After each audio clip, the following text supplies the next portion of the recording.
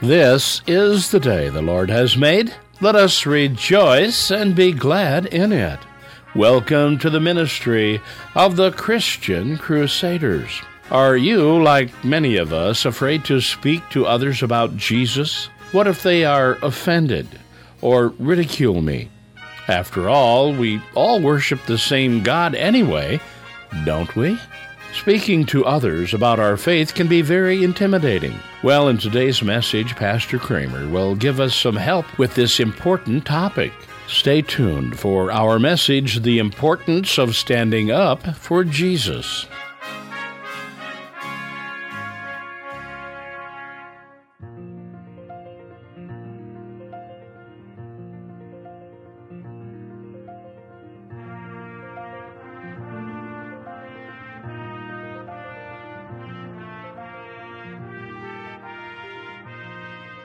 Today we are going to look at how important it is for followers of Jesus to be open about their faith in Christ with everyone around them. I hope you'll stay with us.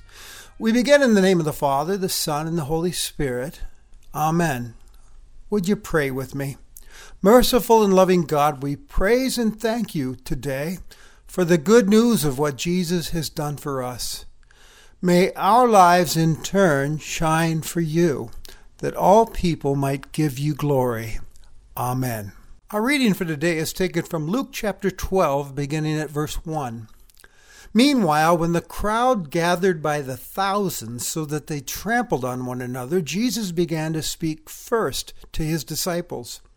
Beware of the yeast of the Pharisees, that is, their hypocrisy. Nothing is covered up that will not be uncovered, and nothing secret that will not become known. Therefore, whatever you've said in the dark will be heard in the light, and what you have whispered behind closed doors will be proclaimed from the housetops. I tell you, my friends, do not fear those who kill the body, and after that can do nothing more. But I warn you whom to fear. Fear him who, after he is killed, has authority to cast into hell. Yes, I tell you, fear him. Are not 5 sparrows sold for 2 pennies, and yet not one of them is forgotten in God's sight?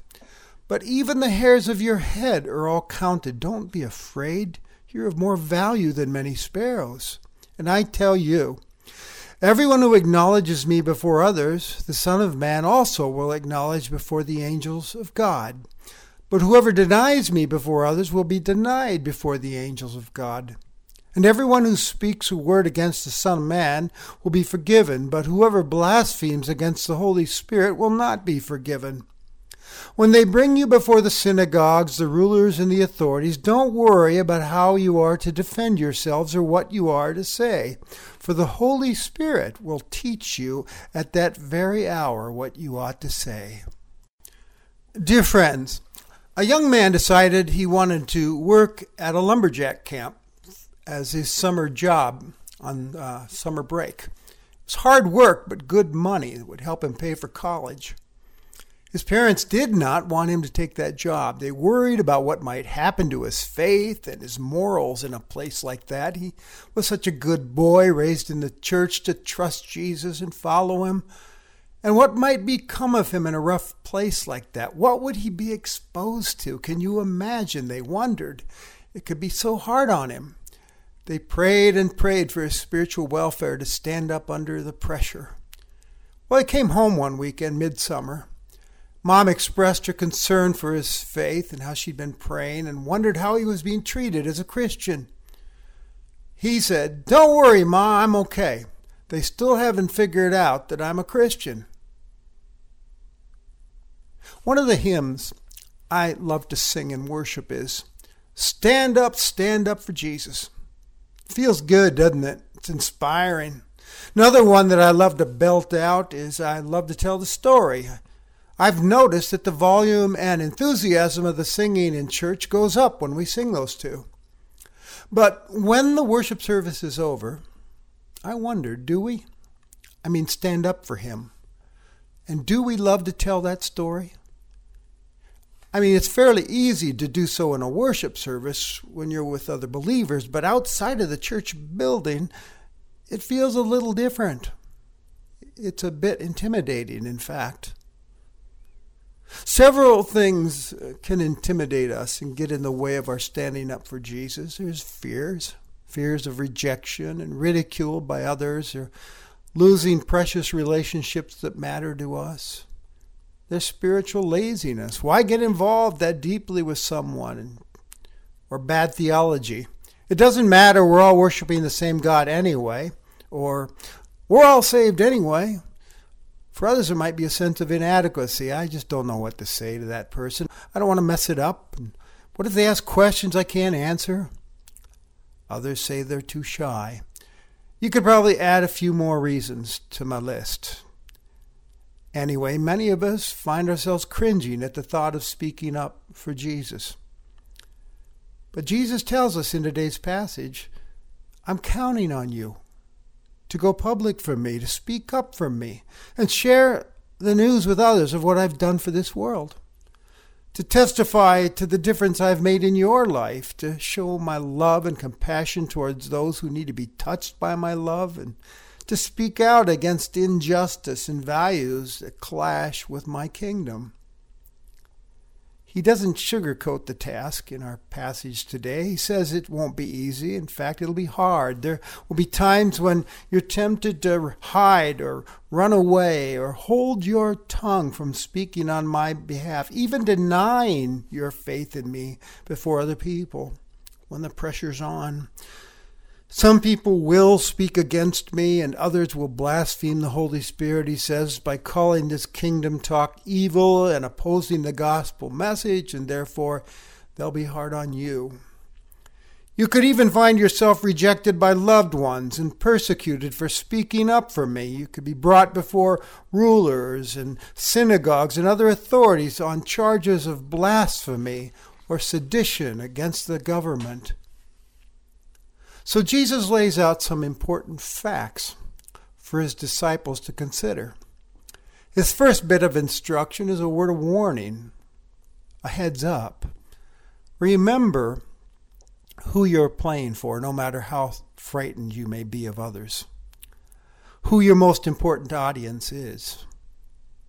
You see, this story begins with Luke telling us that thousands of people were showing up to listen to Jesus. And immediately he speaks to his disciples first, not to them. He sees this as a teachable moment. Perhaps he's concerned that the disciples were liking the popularity a little bit too much. Maybe they started acting a little bit more religious before the crowds playing for them. Success can bring about pridefulness, and it can become tempting to play for the crowds. Soon you find yourself willing to do anything or say anything that will keep you popular with the crowds. That's a real playground for Satan to have some fun. Jesus knew that. He says, beware of the hypocrisy of the Pharisees. See, Jesus has, in Luke 11, fearlessly taken on those scribes and Pharisees and pointed out that they're shallow religious show-offs that play for the crowd and for themselves, but not for God. They may look good on the outside before others, but God knows the rottenness that lies inside of them that needs to be cleansed. Jesus has also told them to their faces that they are dangerous to other people's spiritual health. They have rules, but no relationship with God and no love for people. And Jesus says to his followers, now don't you be like that. I know it's tempting to get caught up in pridefulness when you see all these people looking up to you because you're my friends as they come to listen to me. Don't fall into that trap. Loving attention. Be on guard against hypocrisy and pride. Be more concerned about your relationship with God and how you appear before him than how you appear to others. You just commit yourselves to humbly serve your audience of one who knows all and sees all, God. Make honoring and pleasing him your number one priority in life. And then Jesus points out, after all, he is in charge. History is his story. The day is coming, the final judgment day, when everything about you, every thought you've ever thought or word you've ever whispered behind closed doors will be revealed and brought out in the open for all to see. Jesus then goes on to say, and remember who really has the last word over you and everyone else. Make up your mind to be God-fearing, not people-fearing followers. I know people can scare you. They can take your life in this world and make you miserable, but that's where it stops. There is an eternity, and God is in charge of it. He's the final authority over everyone. Only He can cast someone into hell for eternity. These exhortations of Jesus are a bit unnerving for many of us, understandably so. That's why He offers some encouraging words of assurance as well for His nervous, fearful witnesses to be. He says, first of all, I want you to remember that you are valuable to God and never forgotten by God. Are not 5 sparrows sold for 2 pennies, and yet not one of them is forgotten in God's sight? Even the hairs in your head are counted. Don't be afraid. You're of more value than many sparrows to your Father. Your Heavenly Father sees you and knows you and values you, and nothing can ever separate you from Him. And here's a promise to you and me to count on, Jesus goes on to say. If you stand up for me in this world, no matter what, I'll stand up for you on the last day before the heavenly court of angels. When you think about it, actually, Jesus already has stood up for you and me. He sacrificed Himself to save you and me from our sins, didn't He? He stood before a kangaroo court and allowed Himself to be judged and executed by sinful men who despised Him. He stood and suffered the beatings and the humiliation. He stood and carried a cross up a hill called Golgotha, where He would be nailed to that cross and lifted up on it to suffocate to death. He stood in your place and mine before the wrath of God, all for you and me, that we might have a restored relationship with God. I'll stand up for you, He said, so you stand up for me. By the way, Jesus says, you won't bat 1,000. Don't sweat it. Your message will be rejected by many, but it's really not you that's the problem. They're really rejecting me, the Son of Man, and the Holy Spirit. Some will turn and eventually believe in me, and there's forgiveness and a place for them in my kingdom. I'm reminded that later on in the book of Acts, those words were fulfilled in the conversion of a very hostile opponent of the Christian faith, Saul, who will become Paul, the great apostle. And Jesus says those that blaspheme against the Holy Spirit will not be forgiven. In other words, those that reject the gospel message, which is the tool of the Holy Spirit for conversion, who call it a lie of the devil himself, they will miss out on receiving God's forgiveness. Finally, Jesus said, when the pressure is on, and it will come, you will be dragged before people that don't want to hear, won't like what you're saying. Remember that you're not alone in this. You're not on your own. You are armed with the Holy Spirit of God. He will teach you what to say. He will be with you. In the book of Acts, we see those inarticulate disciples become quite bold and eloquent. For instance, in Acts 4, James and John stand before the Sanhedrin council on charges, and these opponents marveled at the bold eloquence of these uneducated men, it says. And when they told them to be silent about Jesus, they said, we have to obey God first. We can't stop. We play for an audience of one. Those common, Christ-following people, powered by the Spirit of God, turned the world upside down for Jesus Christ. Friends, brothers, sisters in Christ, While a personal relationship with Jesus is important, it's not meant to end there, to be kept private. Christ is counting on us to go public with the good news, to be God-fearing people who humbly play for an audience of one and stand up and speak up for Jesus in a world of people that desperately need Jesus in order to be rescued. Allow me to get personal. When was the last time you grabbed an opportunity to stand up or speak up for Jesus?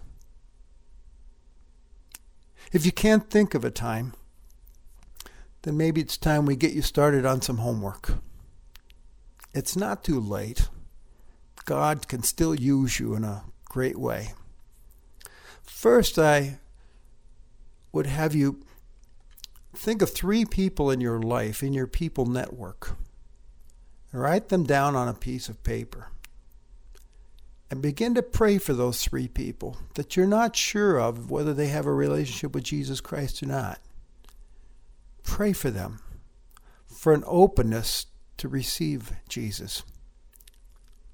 The second thing I would have you do is get on the internet and check out a website for Evangelism Explosion. It's eeworks.org. Get on their newsletter. There you will find wonderful teaching and tips on being a personal witness right where you are. Finally, start looking for opportunities and open doors to speak the name of Jesus and tell what he's meant for your life. Look for opportunities to stand up for the kingdom of God. When you see something that's wrong, that needs to be made right. Ask God to open those doors for you. By the way, I've learned he loves to answer that request. I wanted to end today with a story that inspired me, written by Alec Hill in an article from Christianity Today. At age 26, Ken Elzinga joined the faculty of the University of Virginia after a tenured colleague warned him that being explicit about his faith could hinder his career. Elzinga was stunned to see a flyer with his face on it placed at a prominent campus location. A campus ministry had posted it to advertise a talk that he had agreed to give. A relatively new believer, he worried. Would fellow professors think less of him? Might this harm his tenure chances? He experienced a dark night of the soul, returning to campus and secretly taking the poster down. But the next morning, Elzinga went and put the poster back up. After hours of soul searching, he concluded that his life was not about career ambition, but about faithful discipleship, and that being private about his faith was not an option for him. In the 4 decades since, Elzinga has been named Professor of the Year multiple times and is still a speaker in high demand. He will be the first to tell you that serving only one master has been liberating for him. And why is that? Because pleasing an audience of one makes us less anxious, less sensitive to criticism, and more courageous. Because in doing so, we become more secure and compete less for our own honor. My dear friends, Jesus is counting on us to go public for him. Don't make your faith a private matter. And as you step out for him, remember these words from Jesus that you're not alone in this task. And you have promises to count on that reach all the way into eternity. And you have a Father who is watching over you and will not allow anything to separate you from his love as you play for this audience of one. And remember remember that you're armed and dangerous, filled with the Holy Spirit of God. He is there with you, and He will teach you exactly what you need to say, and He will give you the courage and the strength that is needed to say it. Amen. You are the light of the world. Now let your light so shine before others that they see the good things you're doing and hear the gospel from you and give glory to your Father in heaven. Amen. You've been worshiping with the ministry of the Christian Crusaders. We pray today's message has encouraged you to fearlessly and boldly stand up for Jesus. Remember, the Holy Spirit of God will teach you exactly what you need to say, and He will give you the needed courage and strength to say it. September is anniversary month for Christian Crusaders. Our first broadcast was aired 83 years ago on September 6, 1936, live from Trinity Lutheran Church in Waterloo, Iowa on WMT Radio. We now broadcast on 27 stations in 11 states across the nation, by shortwave radio, on the internet, and on satellite, as well as Imani Radio in Kenya, South Africa. We are grateful to you, our listeners, for making this ministry possible with your prayers and financial support. We invite you to take a moment and visit us on the internet, where you'll find printed and audio copies of many of our messages, as well as prayer requests and other interesting and useful information for your faith walk. Visit us anytime at ChristianCrusaders.org. And be sure to friend us on Facebook to receive extra encouragement and inspiration for your day. We are so happy you chose to worship with us today, and we invite you to join us again next Sunday for the message, When God Had the Last Laugh. Conducting today's service was our speaker, Pastor Steve Kramer. Christian Crusaders is now in its 84th year of continuous Sunday worship broadcasting. From all of us here at Christian Crusaders, may God bless you as His followers, to bless those in your sphere of influence with the good news of salvation found in Jesus Christ.